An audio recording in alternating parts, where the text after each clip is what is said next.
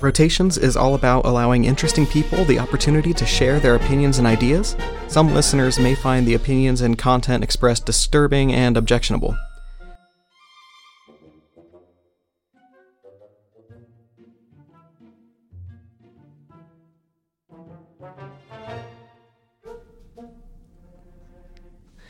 Hello, everybody. This is Todd Fredericks of Ohio University Heritage College of Osteopathic Medicine, and I'm joined with Sarah Atkins, Professor of Pharmacy, Dr. Sarah Atkins, and of course Nigel Alsop, who has been with us now for two segments on the Australian War Animal Memorial Organization and his work, and just remembering four-legged, and two-legged. I mean, the pigeons, right? The pigeons. Animals that go to war with us and what they do, and some amazing stories. And so this segment, the third segment, Nigel, hi, how are you doing? I'm sorry. I just good, thank you. Good to be back. He's back. So, and just so you guys know, I haven't done any rotations now for many months, and so I'm out of my groove. But I'm finally back to where we can get this stuff done, and the production is going to go up again, and it's going to be great. This is still awesome stuff. So, Nigel, we're going to talk about. We've talked about some notable mascots and war animals in history and their contributions. We've talked about your background, of course, and the history, a little bit of history about animals going to war. Now, I think it's important we talk about what happens to these animals after the conflict. So the question I had to lead off with was, can these dogs, can canines specifically, can the horses, we don't have too many war horses anymore, but can they come home? I mean, what happens to these animals once we're done using them in conflict? It's a very good question, and it does have a better ending now. But traditionally, say if we start off with World War One, no animals were returned to Australia or America or New Zealand, for that matter, most of the Commonwealth countries, and the reason for that is usually associated with quarantine. But I can't help feeling, just like perhaps today's politicians, with something to do with money, perhaps expenditure of bringing them home. In Australia, we've seen 136,000 Whaler horses, official breed of horse, which, by the way, we supplied to the Americans in World War II to a unit called Merrill's Marauders in Burma, and Marauders, I should say. I believe there was a movie made of it. And anyway, the horses... only one ever returned as a token gesture, PR exercise we'd call it nowadays, but we had to leave all the animals there. In fact, in Australia and America, until the American public got behind it, at the end of the Vietnam War, so we're not talking now 100 years ago, Australia had to leave all its tracker dogs that fought in Vietnam on the enemy shores because we couldn't bring them back home through quarantine.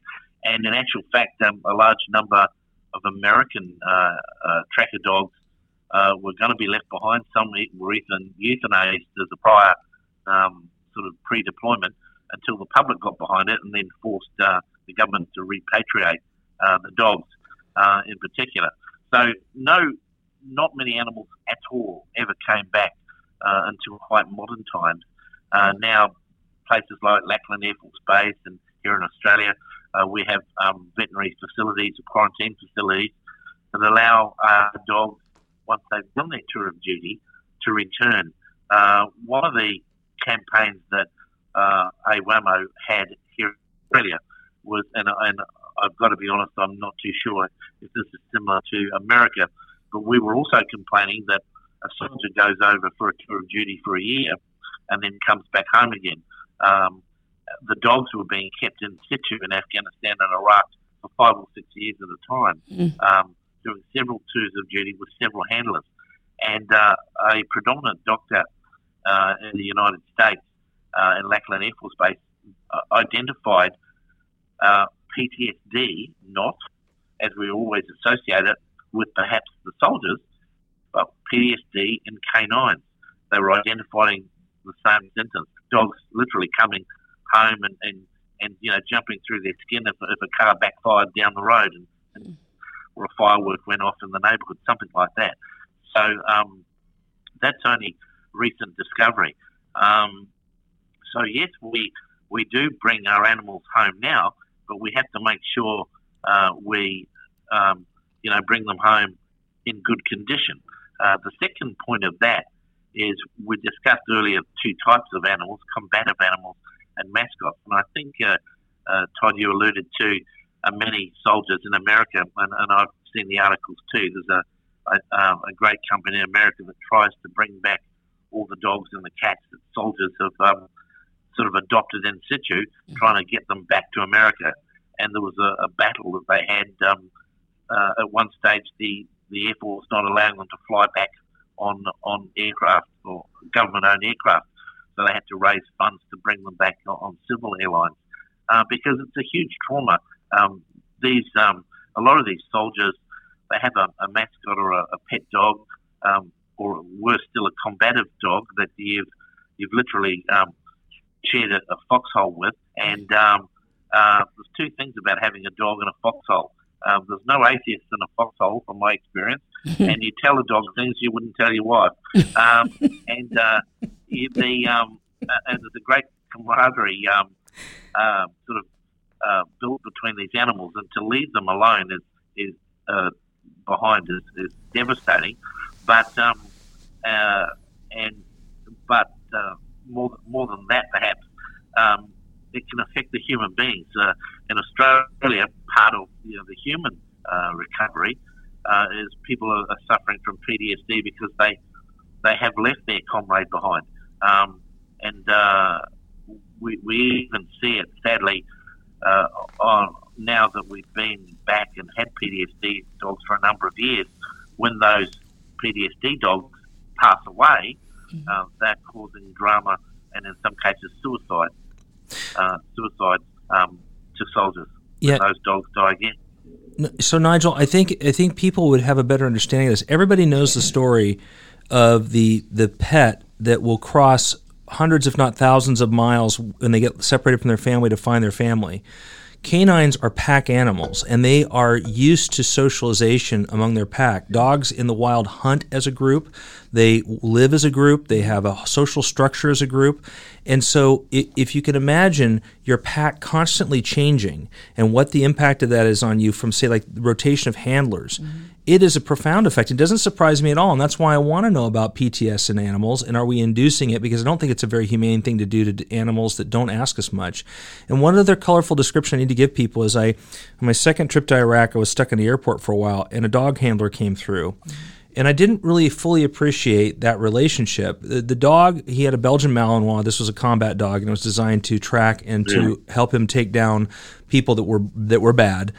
But the Malinois was sleeping next to him in the airport on the floor. And next to him, he had, if you can imagine, a pallet, like a typical pallet, with a kennel, with food, with medication. I mean, it's a pretty large support package that handler not only his own personal kit and his weapons and everything else that he had to take, but all the support equipment for the dog. And I watched that handler wake up. I was in the airport for 6 hours, and I was just kind of camped out on the other side of the terminal. I watched him every half hour to hour would wake back up, look at his dog, make sure the dog didn't need to go relieve himself or didn't need some water. It is a very close relationship a military dog handler has with that canine. And you can imagine what the trauma is of that dog suddenly having a new human and not having any familiarity.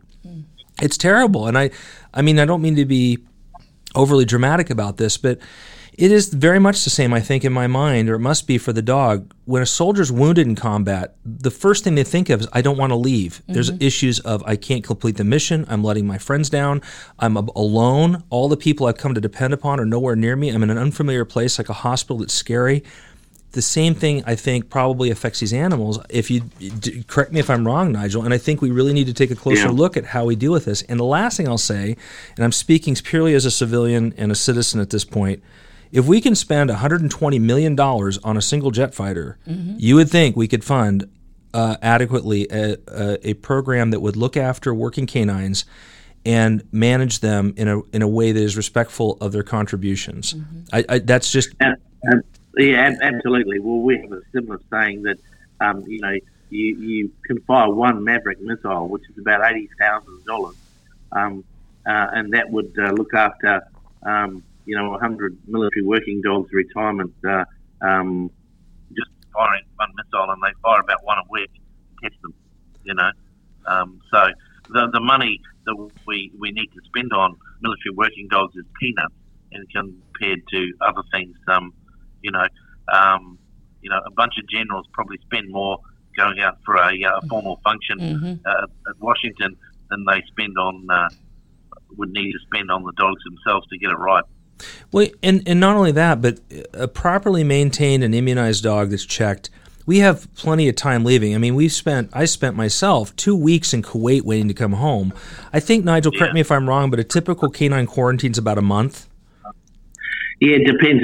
Back here in Australia, it's about 6 weeks or so. I mean, it used to be up to 4 or 5 months of isolation, but now because by the time they've come back, in some cases they've gone via Germany or the United Kingdom before they come back here, or our dogs anyway. So yeah. What does a quarantine? What does a quarantine look like for the dogs?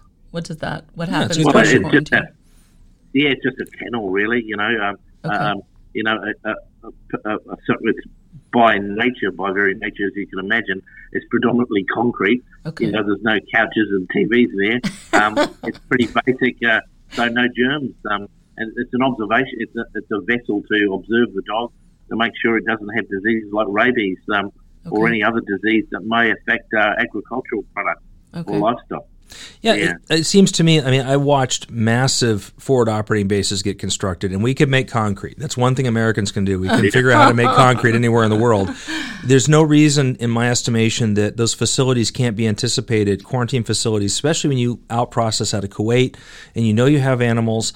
You say, look, our process will just be, you go through Kuwait, and you sit in Kuwait for a month, the animal will be quarantined, and it's just the part of doing business. And it's more respectful, it's more humane, and it shows a certain diligence and honor in society to put that kind of investment. And again, as Nigel pointed out, we fire one Maverick missile. That's a lot of coin to take care of these animals. And to start with, the animals, we call our dogs, $50,000 dogs in the police because they're an asset that's worth about that much. If you take into consideration, the 13 to 14 weeks they're takes to train them, they're selected, they're bred, the asset that they're worth to detecting, say, explosives, we call them a $50,000 asset. So, they're something that's not a disposable item. And one of the problems in many armed forces, the UK, Australia, and I believe until recent times America, but Ron will be able to correct me if I'm incorrect, but they're still classified as a stores object, not a member of the armed forces. So they're a piece of equipment as opposed to a living, creature. It certainly is wasteful in my mind.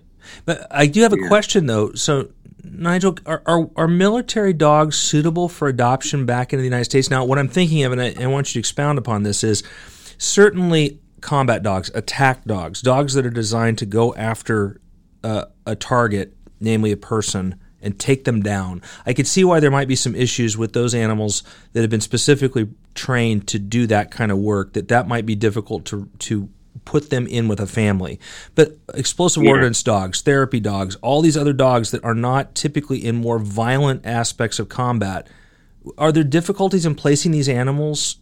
Is it just there's not enough desire for these animals, or we just don't have the mechanism to put them in homes or have an adoptive home? Or I'm also thinking of the handler that may have a 20-year career. Well, he's going to outlast 2 or 3 dogs if he's a canine handler in his career. So how does that work? What does that look like ideally, a system that would help those animals?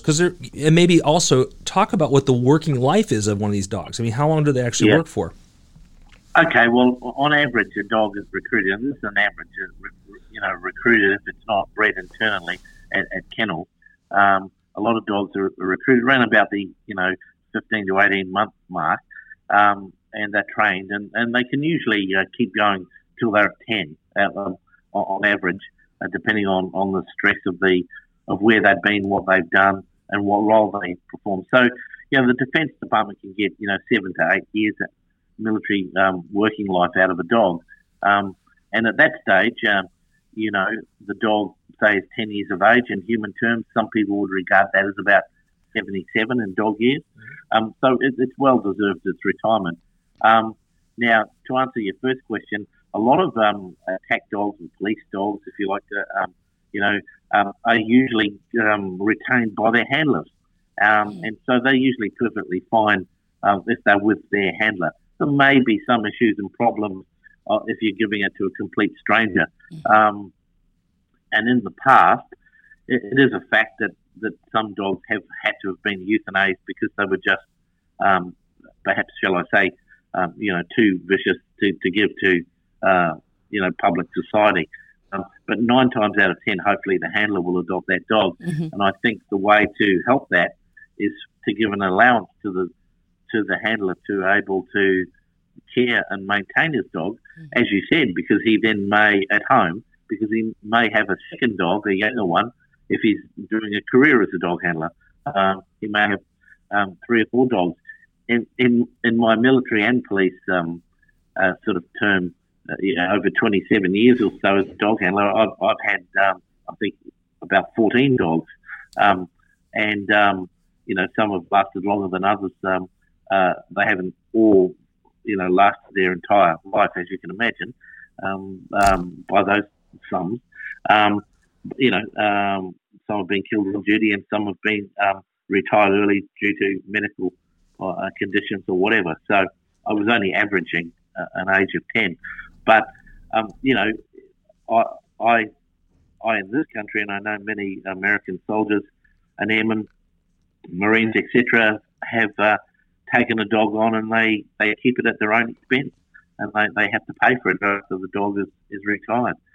It's still that way in most armed forces and most police forces around America, around the world. It's nothing special to America, so to speak. Well, Nigel, so a dog's lifespan, roughly, I've seen as long as 17, which I think is rare, but usually between 12 and 15 years. 15, yeah. I was going to say averages of 14 is a good age. I have a retired police dog at my feet now, sleeping, and she's 13 and a half. And my current working dog, who's running around like a fool outside, is about 5. Yeah. So Nigel, what is the retirement, the average retirement cost when you factor in veterinary care, food, just the general maintenance of one of these animals? Because if they retire at 10, the military's comping for covering them at 10, and we're not talking about a mascot now. We're not talking about a pet. Yeah. We're talking about a trained asset. For that, let's say it would be on average a couple of $1,000s a year, which is not much really. And the unfortunate about making a guess like that, and it is a guess for this reason, just like human beings, when we're 77 and retire, that's when all the medical bills, doesn't it? Come in. Mm-hmm. You don't seem to need the vet when you're 20, but as soon as you reach 50, a plus, the doctors start, walking around behind you instead of looking at you in the face, and medical bill goes up from there. And it's the same. It's true. It's good. And it's the same with the dog. The very ironic age that they retire is when they're likely to get more medical requirements. A big expense with older dogs seems to be dental, actually. Teeth problems, rotten teeth and all that, depending on what diet they've had through their career, my old girl, touch wood, is going very well and is on no medication at all. But it's a difficult thing to put your finger on because, you've got to think of now them, if you use them as humans as comparison, they're all pensioners now. And so, yes, you are likely to get medical problems. Hip dysplasia, blindness, deafness, things like that will all start creeping in about 12, 13, 14. Yeah. Well, I think people in the United States, of course, we have a different healthcare system for people than a lot of other countries. But what I don't think people understand is that Veterinary MRIs aren't anywhere near close to what it costs to get a human MRI because there's not the same types of restrictions that raise costs so dramatically for people, but yet they're the same MRI. So if I go to the Ohio State University Veterinary School, which is the largest one in Ohio, in fact, it's the only veterinary school in Ohio, I think, they have MRIs and they have CT scanners, and they're the same CT scanners and MRIs that we use in human hospitals, but because they're being used for an animal population, the costs are dramatically lower to deliver those services. So if you can find a way to keep the cost contained and look at it, you say, well, gosh, there's a question about the Veterans Administration or Veterans Affairs for military working dogs. We're not talking about the equivalent costs because veterinary costs are traditionally, for pharmaceuticals, for everything else, are much lower than human beings. And as long as you don't get the sort of effects of third party where people start raising prices untransparently, the relative cost of doing an MRI on a dog or a CT scan on a dog isn't that much. Like, you can get one for a couple $100 usually. So when we talk about that, it begs the question, why don't we have a division of the Department of Veterans Affairs looking at service animals and saying, or military working animals, and saying, look, for what we've got, these animals will be cared for, and they'll look at it. And like I say, again, $125 million or $121 million is a lot of bank to be able to fund the care of these animals, Yeah. I do have one other question, though, Nigel, that you've prompted me in. Can an attack dog, can a dog designed to go after people be untrained? Like, so if you have this dog that worked for, and I know that the demands are harder on them, so maybe they don't have as long a working life, 7 or 8, they're going to retire maybe, because I've watched them work, and it is really physical, and they get hurt. And what I'm thinking of is, can that dog be rehabilitated or turned off? Is it possible to do that, where you take the dog and realize you're not in combat, this isn't your job anymore? It certainly is possible, and like everything else, I'd hate to put 100% yes on it, because there are some a percentage that might not be able to, due to the nature of what they've experienced as well, and the trauma that they've sort of been through. I for example, had a dog that I guess had a phobia with. Must have been before I had it. Must have had an experience with a man with a beard, and it was perfectly placid. As soon as someone walked around the corner, it would leap out and try and attack them. As long as they had a beard, Wow. Christmas was a terrible period for me, but and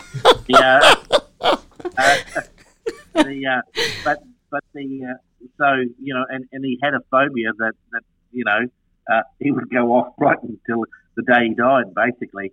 Wow. So yes, to answer your question, yes, it is possible, and yes, there are ways of doing it, and in fact, the armed forces do try and do that as best they can, and I believe they're very successful in it. But it's not 100% thing. You couldn't say every single dog. It's like saying, can you rehabilitate every criminal in prison? No, it's not going to happen. Yeah, that's understood. And, I'm just thinking if there's a way to maybe to look and think about how to salvage some of these animals and give them a reasonable expectation of a peaceful life where they can live out their life basically under the foot of a expat New Zealander and and have a nice retirement and just look after them and let them have a restful, peaceful life. Maybe that's a little too pie in the sky. I don't know. Yeah. Oh, look, it is possible, and like I say, it depends. The great thing that we have in the police compared to the armed forces, or many armed forces, is a lot of armed forces dogs are kept in kennels. When the guys knock off work, literally, but here in Australia, our police dogs, at least, they come home with us every night. So my general duty police dog, which would bite just as hard as any military dog, also comes home and sits by the TV, and children jump on it because as a prerequisite, which is something that perhaps could be considered. It's not pie in the sky. You have to be married to be a dog handler. And so, the dog then can come home, and the police supply a kennel and all the food at home while it's in service, and so it has that family surrounding. We seem to have gone away from what we used to call land sharks, which was the seething mass of 42 teeth in the back of the car, ready to bite anything. We seem to have sort of evolved into a more intelligent dog, dare I say, without sounding anthropomorphic, but it's a thinking dog which is better behaved and better controlled as well. So then and will bite on command, and it won't if it's not told to. It sounds like the dog has a switch. It knows when it's at home, and it knows it's not working. Yeah. And it can just be a dog. Like when I'm, for example, my dog will sit in my patrol car quite happily. I put the lights and sirens on. It knows it's going somewhere, and it starts bouncing on the wall. Daddy, let's go. It's time to work. It's time to go to work. Yeah, that's right. And its tail starts to wag, and you could say it's smiling. Oh, that's good. Because that's its job. But they can be switched on and off, and in this case, it's something physical. Search dogs, for example, don't continuously smell everything every 5 minutes. You put a harness on them and give them the right command, the heads will go down and they'll start searching. But when you take the harness off, they can relax a bit, So, yeah, all these things can be done. They can all be achieved, I think it's one thing I learned with training exotic animals, as an elephant trainer, I was asked to make an elephant lie down so the vet could inspect it. And I'm thinking to myself, well, with a dog, I'd put a collar around it and give it a good yank, and down it went. And it took me a long time to figure out how to get an elephant to lay down on the farm. So, but there's ways of doing everything, and training. People that sometimes look at SeaWorld, and bats, one of the animals that we haven't talked about is the large amount of marine mammals that are used in some defence forces, of course, for rescue work, such as sea lions and dolphins, which are quite controversial, as you can imagine. People will see a company that perhaps they may misinterpret. We'll just say a sea lion jumping out of the water and laying on a particular marker as crash entertainment. But in actual fact, there's a reason that they usually are trained to do that. It's not for entertainment. That's a benefit which you use as a conservation educational tool. The reason you need to get a sea lion to jump out of the water is vets don't swim very well, and you need to be able to look at the sea lion on dry land. And that marker that it's standing on is usually replaced by a set of scales. So now we can do a visual inspection of the animal and check its weight and things like that. You may see in some marine parks, a sea lion, for example, raises its flipper as though it's waving to the audience. In actual fact, that's how we teach it to. It's the softest part, or has the most. The fin has the most blood vessels, and that's where we take blood samples from, make sure it's healthy and okay. So there's usually a reason for everything. So basically, the sea lion, when it's waving at you, thinking he's going to the doctor. That's terrible. It's time to go to the doctor. I hate this. I've lost all magical things now with sea lions. I know. Hi, Next time you go to SeaWorld, you just won't see it the same way. I'm not going to see it not the same way. All I'm saying is a lot of it is for a good reason. It's not crass entertainment, Right. It's obviously, and that's a whole, nest that we don't need to get into, whether or not those types of parks should exist or not or whatever. But, they are, trying to educate people in conservation. And obviously you have to look after your asset, which is the animal, and they have to be treated, by veterinarians to make sure they're healthy. By maintaining healthy stock means you can have it there for decades, and you don't need to introduce any other animals from the wild into captivity. You lower that, which is something again which is very controversial. Yeah, So Nigel, so that's a good segue too to the last questions about protecting and helping these animals. Nigel, you've got several books, and I would encourage anybody to look up Nigel Allsopp. That's ALLSOPP. Several books he's written. By the way, which is your favorite book you've written that people should really think about? The one that most reflects your passion for the field you work in? Oh, I suppose the book on Smokey was one of the first books I wrote, and the story touched me and very much, and it was just meant to be. I sort of fell into the story, so to speak. I wrote a book called Canine Cops, which is, I think, a TV series now in America, and I wrote the book Canine Cops, and it's been adapted, it sort of shows the behind the scenes of how police dogs are trained, why they're trained, what they do, what it takes to be a handler, things like that. Because police dogs, like police horses, are literally at the tip of the spear of law enforcement. I mean, they're one of the major sort of assets you have for non-lethal force. They save, strangely enough, many criminal lives by the fact that they've bitten somebody and taken them down, and the officer hasn't needed to shoot that armed offender. So they actually saved lives, ironically enough, although the criminal at the time being bitten probably wouldn't appreciate that. That's probably true. They're an amazing non-lethal use of force option for the police. And of course, I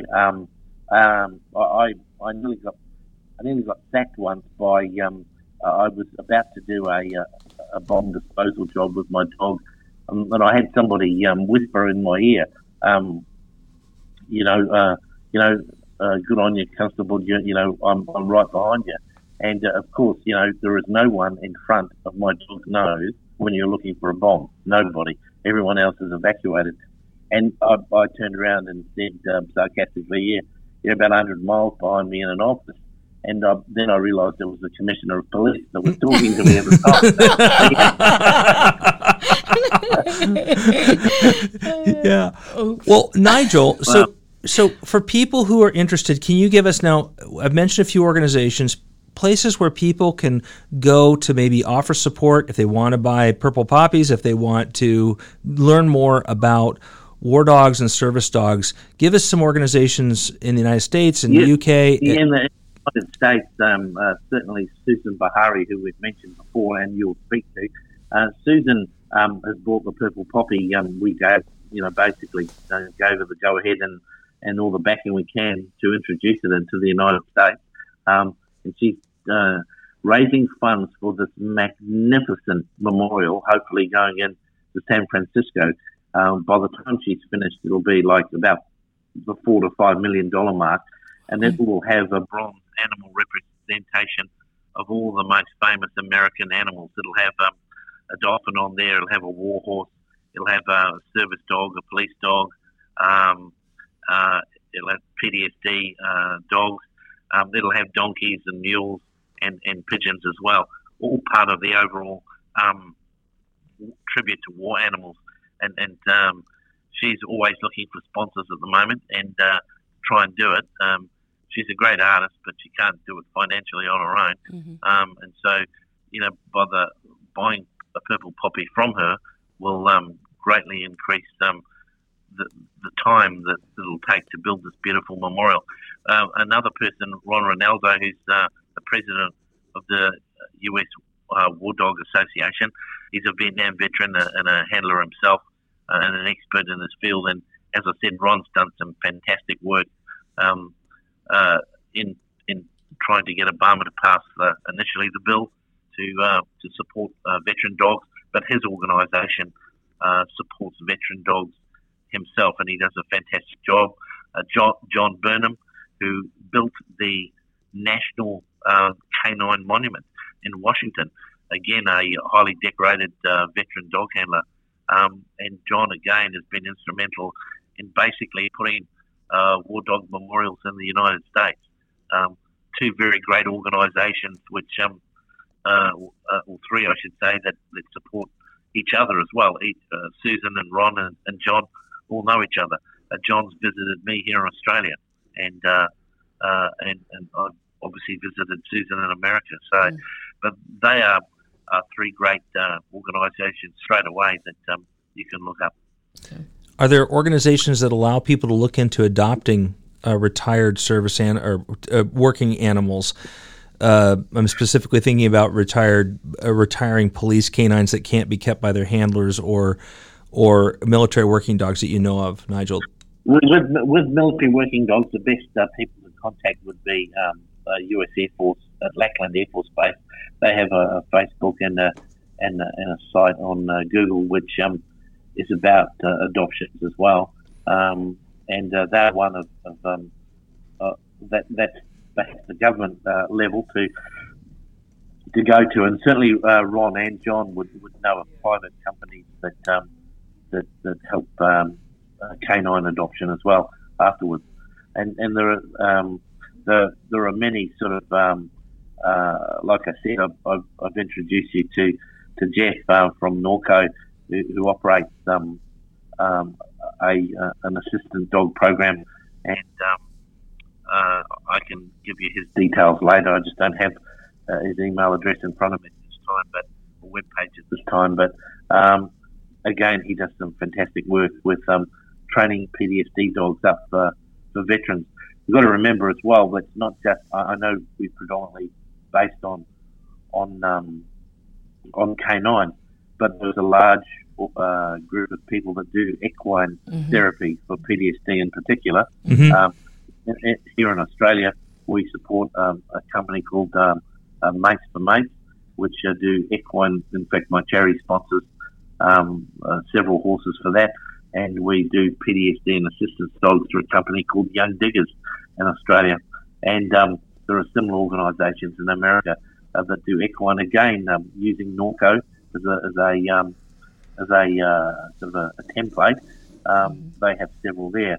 One of the things that I brought back from America, in actual fact to Australia, is a amputee saddle. A lot of people forget that how Veterans Affairs, or one of the ways that Veterans Affairs hospitals train amputees, is to ride a horse, because the body motion of the hips is the same as when you try and walk and put on an artificial leg.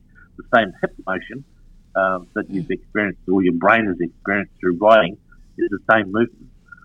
Now, in there's private companies in Norco that do that. There's also the United States Army that your Percheron horses that are sadly normally seen bringing coffins back to deceased soldiers in Arlington. At Arlington, they also run an equine program for the veterans who've lost their limbs. The same horses just don't carry coffins. They actually do a working man's job as well to rehabilitate veterans. So they do a great job. Yeah, what Nigel's referring to is the old guard at Fort Myer, the 3rd Infantry Regiment, which, if you've not been to Arlington National Cemetery, if you go, you will most likely see horses, and you've certainly probably seen them on, a missing rider with the boots turned backwards on any funeral procession. But this, if you go to Fort Myer, they have large stables there. They have animals there all the time. You see horses there all the time. They're quite beautiful, actually, and they're meticulously maintained. And so it's really cool to know that they're running a therapy program as well, and not just using their horses for ceremonial, hauling caissons or that kind of thing. That they're actually using them for therapy too. That's pretty cool to know about, actually. Yeah. I tell you an interesting. Before we finish, and Sarah, I want to make sure you get a chance to ask any questions. Nigel, this has been a great conversation. This is a population that I've learned as someone who cares about veterans. One thing we haven't considered is I've now known 3 people who worked at Arlington that have post-traumatic stress that never went to combat.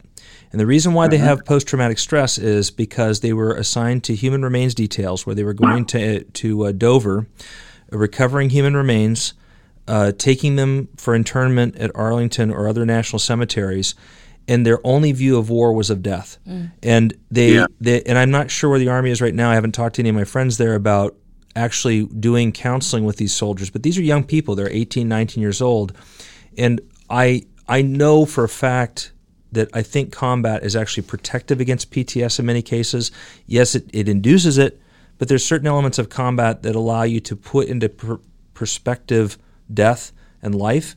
For young people that all they deal with is death, you can imagine, and I don't want to get into a big argument, they're saying it's something we need to look at is these people who are challenged with just looking after the dead, that making sure that they have support. Because oftentimes we think, well, why would you have PTS? You didn't go to Iraq or Afghanistan, but they may have PTS because of unresolved trauma issues dealing with the results of those conflicts.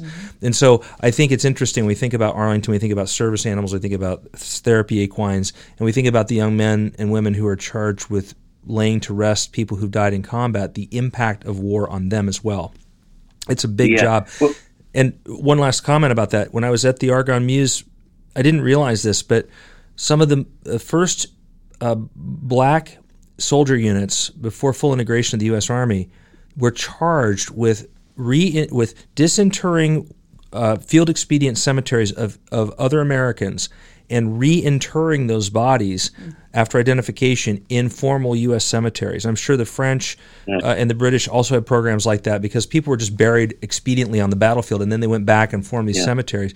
And the impact on those men that were doing that work, it had to be profound because all they did all day long was dig up horribly wounded and damaged people in various states of decomposition, identify them, and properly lay them to rest. And we owe those units a large debt of gratitude for that service that I don't know that they've ever been fully recognized for. It would just be horrific work. There's some fascinating pictures at the cemetery reception area that if anybody ever goes to northwest or northeastern France, you should go to the cemetery of the Argonne Mews and go through that display because it will show you the after effects of combat and just I'm almost speechless thinking about it. So a lot of interesting heavy thoughts on this thing, but just again, equine therapy. Look. One comment I'd have to support that theory 100% is actually a proven theory. I would ask you perhaps to Google this at a later time. In actual fact, I believe that more law enforcement, emergency service workers, such as fire and particularly paramedics, suffer from PTSD than members of the armed forces. I can see that, Nigel. Yeah, you can imagine policemen and emergency service workers having to go to what we say called the SIDS death, child death, traffic accidents, maimings on the road, shootings. There are actually statistically in peacetime more PTSD suicides with emergency services than there are in the armed forces. Yeah, it's something that needs continued investigation and research to care for these populations that are doing all this work for us, especially emergency services. Yeah. Sarah, we're at our end with Nigel, at least for this day, because Nigel has to go to bed. It's like 11 o'clock his time, and we have to go to work. Yeah. So, and what do you think? Any thoughts for Nigel?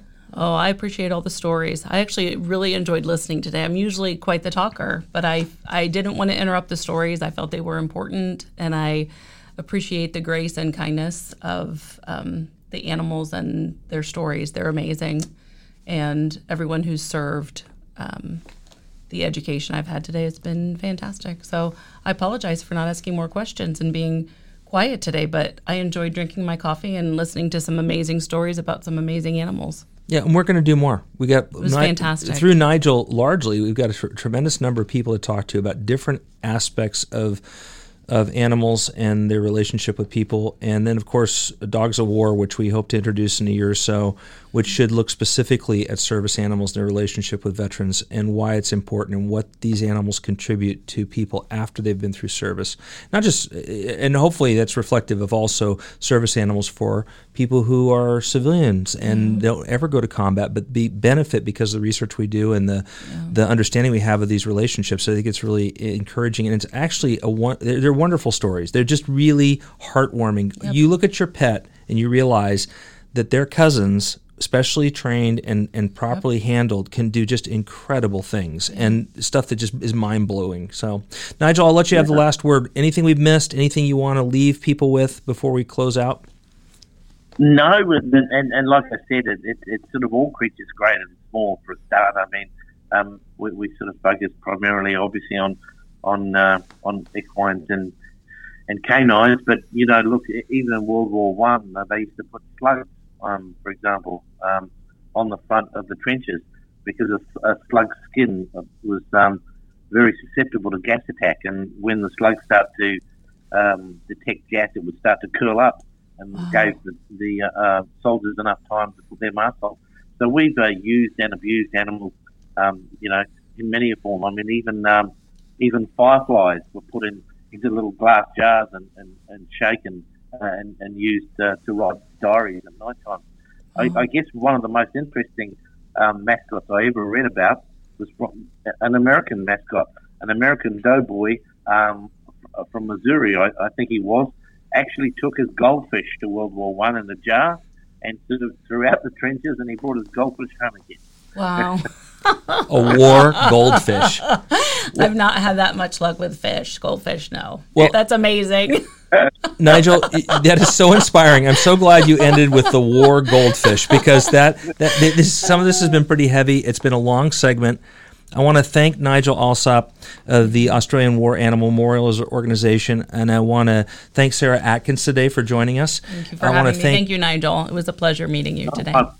Thank you. Yeah, and hopefully we might catch up. Like I said, I promised Bill next year I'm going to come up to Ohio and see him. So amazing, because obviously he is getting on, and so I want to see him. So yeah, hopefully we might all catch up sometime myself. Nigel, if you come to the United States and tell me where you're at, I will find a way to get to you. Yes, yeah, it's amazing. Yeah, definitely. I said I'm coming to Norco hopefully next the end of May, just before June, and we're opening up the Allied Warhorse Memorial in that town, Norco, again, and Susan is helping me with it, and that's going to be for all the American horses that have served in World War One and the Allies. It's just a silhouette of a horse, but the significance of it is the same silhouette, the same pattern. We've got one in Australia, one in France, one in India, one in Belgium, one in Africa, and one in New Zealand so far. And so and they're all identical. And so that's the significance of that. And because as I said, New Zealand, more of Australia, I should say, they've got a close connection with American horses and American troops, because in World War II, the Texas National Guard were deployed to guard New Caledonia in the Pacific, and they had to do patrol with horses, and so Australia sent 1,100 horses to the US National Guard, a particular breed of horse called a Whaler. They then went with the Texas National Guard to Burma, where the National Guard turned into a famous World War II unit called Merrill's Marauders, and they were used alongside mules as pack animals throughout the war. So Australian war horses and Americans have a very close relationship in actual fact. Well, Nigel, perhaps we can continue that conversation in Norco. I'd like to hear more about that. I appreciate it. Nigel, have a good evening. Thank you. And you. Thank you. Yeah, take care. Good night. Good morning. Look at that. Well, okay, so what did you think? It was amazing. Isn't that amazing? Yeah. I love the fact that... The stories are just outstanding. I'm telling you, I don't read much fiction. So the other day, this whole excitement about my friend Dr. Jamrose, who loves Star Wars and pop culture. He's very excited about the Star Wars movie coming out, and I'm excited about the Star Wars movie coming out. But the fact of the matter is nonfiction. Mm-hmm. There are amazing stories all around us of people that we never hear about, and that's just one of them. Right? I mean, amazing. a goldfish that goes to war in World War I and makes it all the way through World War I in the trenches. Who knew that, right? I mean, that's an entire story of itself. Like, you took your goldfish to war. And I can't even make a goldfish last at my house. I can't imagine traveling the world with it. Yeah, I mean, how many times have you bought the goldfish and 3 days later it's doing the inverted float? And I feel terrible. I know, and he made it through World War I. World War I. I don't know. I know. It's amazing. Isn't that crazy? And these were amazing stories. Well, Sarah, thank you for joining me this morning. It's hard to find students that are reliable. You know, they don't have anything else to do, and yet they never show up, right? So, but look, I loved listening this morning. It was amazing. It was a great way to start the day. I thought so too. So, guys, this segment ran long. It's like going to be about 45, 50 minutes, and I just appreciate your patience. Again, thank you for joining us on Rotations. We should have more frequent content now that I have some bandwidth and space to do this stuff, and I think you'll be interested to hear the next people we talk to over the next year as we get ready to look at Dogs of War. So thank you for joining us on Rotations, and I hope you have a great day. Take care.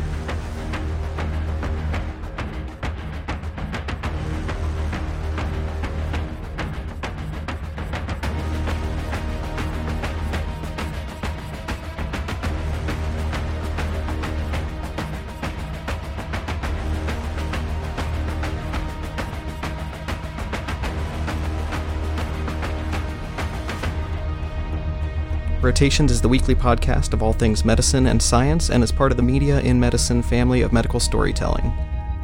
The opinions and comments expressed on Rotations do not reflect the official or unofficial positions of Ohio University, the Ohio University Heritage College of Osteopathic Medicine, or the Scripps College of Communication. The guests on Rotations are interviewed in an unopposed fashion so their ideas and opinions can be freely expressed. This episode of Rotations was produced by Todd Fredericks and Brian Plow, hosted by Sarah Adkins, and edited by Todd Fredericks and Brian Plow. Our producer-at-large is Nisarg Bakshi. Rotations is periodically co-hosted by a league of champions of all things medical and a few people we pull off the street.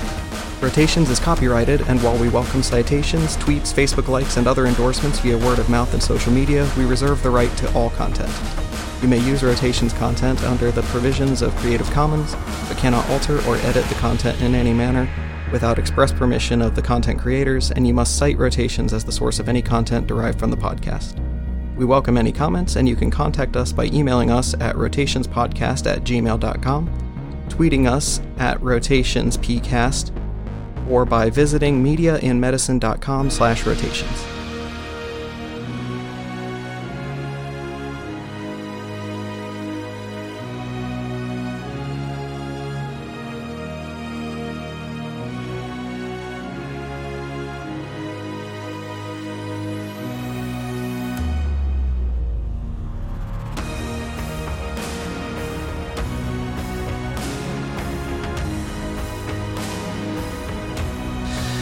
Then we get your boss in here. When she's ready to go, then we can get going. Where's she been? How about you give us a slowdown? What is this? This is an interview with the phlegmatic pharmacist. The phlegmatic pharmacist. So you know where we're going to head with this. This is for the Rotations podcast. And because I just need something to break up the monotony. We've got a lot of monotonous stuff right now. What is the Rotations podcast? Oh, I'm glad you asked. The Rotations podcast is my podcast with Brian Plow, founded by myself, Plow, and Nisarg Bakshi and OMS4 a couple of years ago to look at anything that concerns science, medicine, art. Ooh. And it's on iTunes and SoundCloud. And I'm editing an episode I just pulled it down. I'm editing an episode right now with Nigel Alsop, president of the Australian War Animals Memorial Association, talking about the relationship of working animals and people. Yeah. Because we're doing a film right now on service dogs, and so we need to do some education about what is a service dog and what isn't. And working dogs are not service dogs. Working dogs are working dogs. They detect bombs, they go after bad people, they do all sorts of things, but they're not service dogs.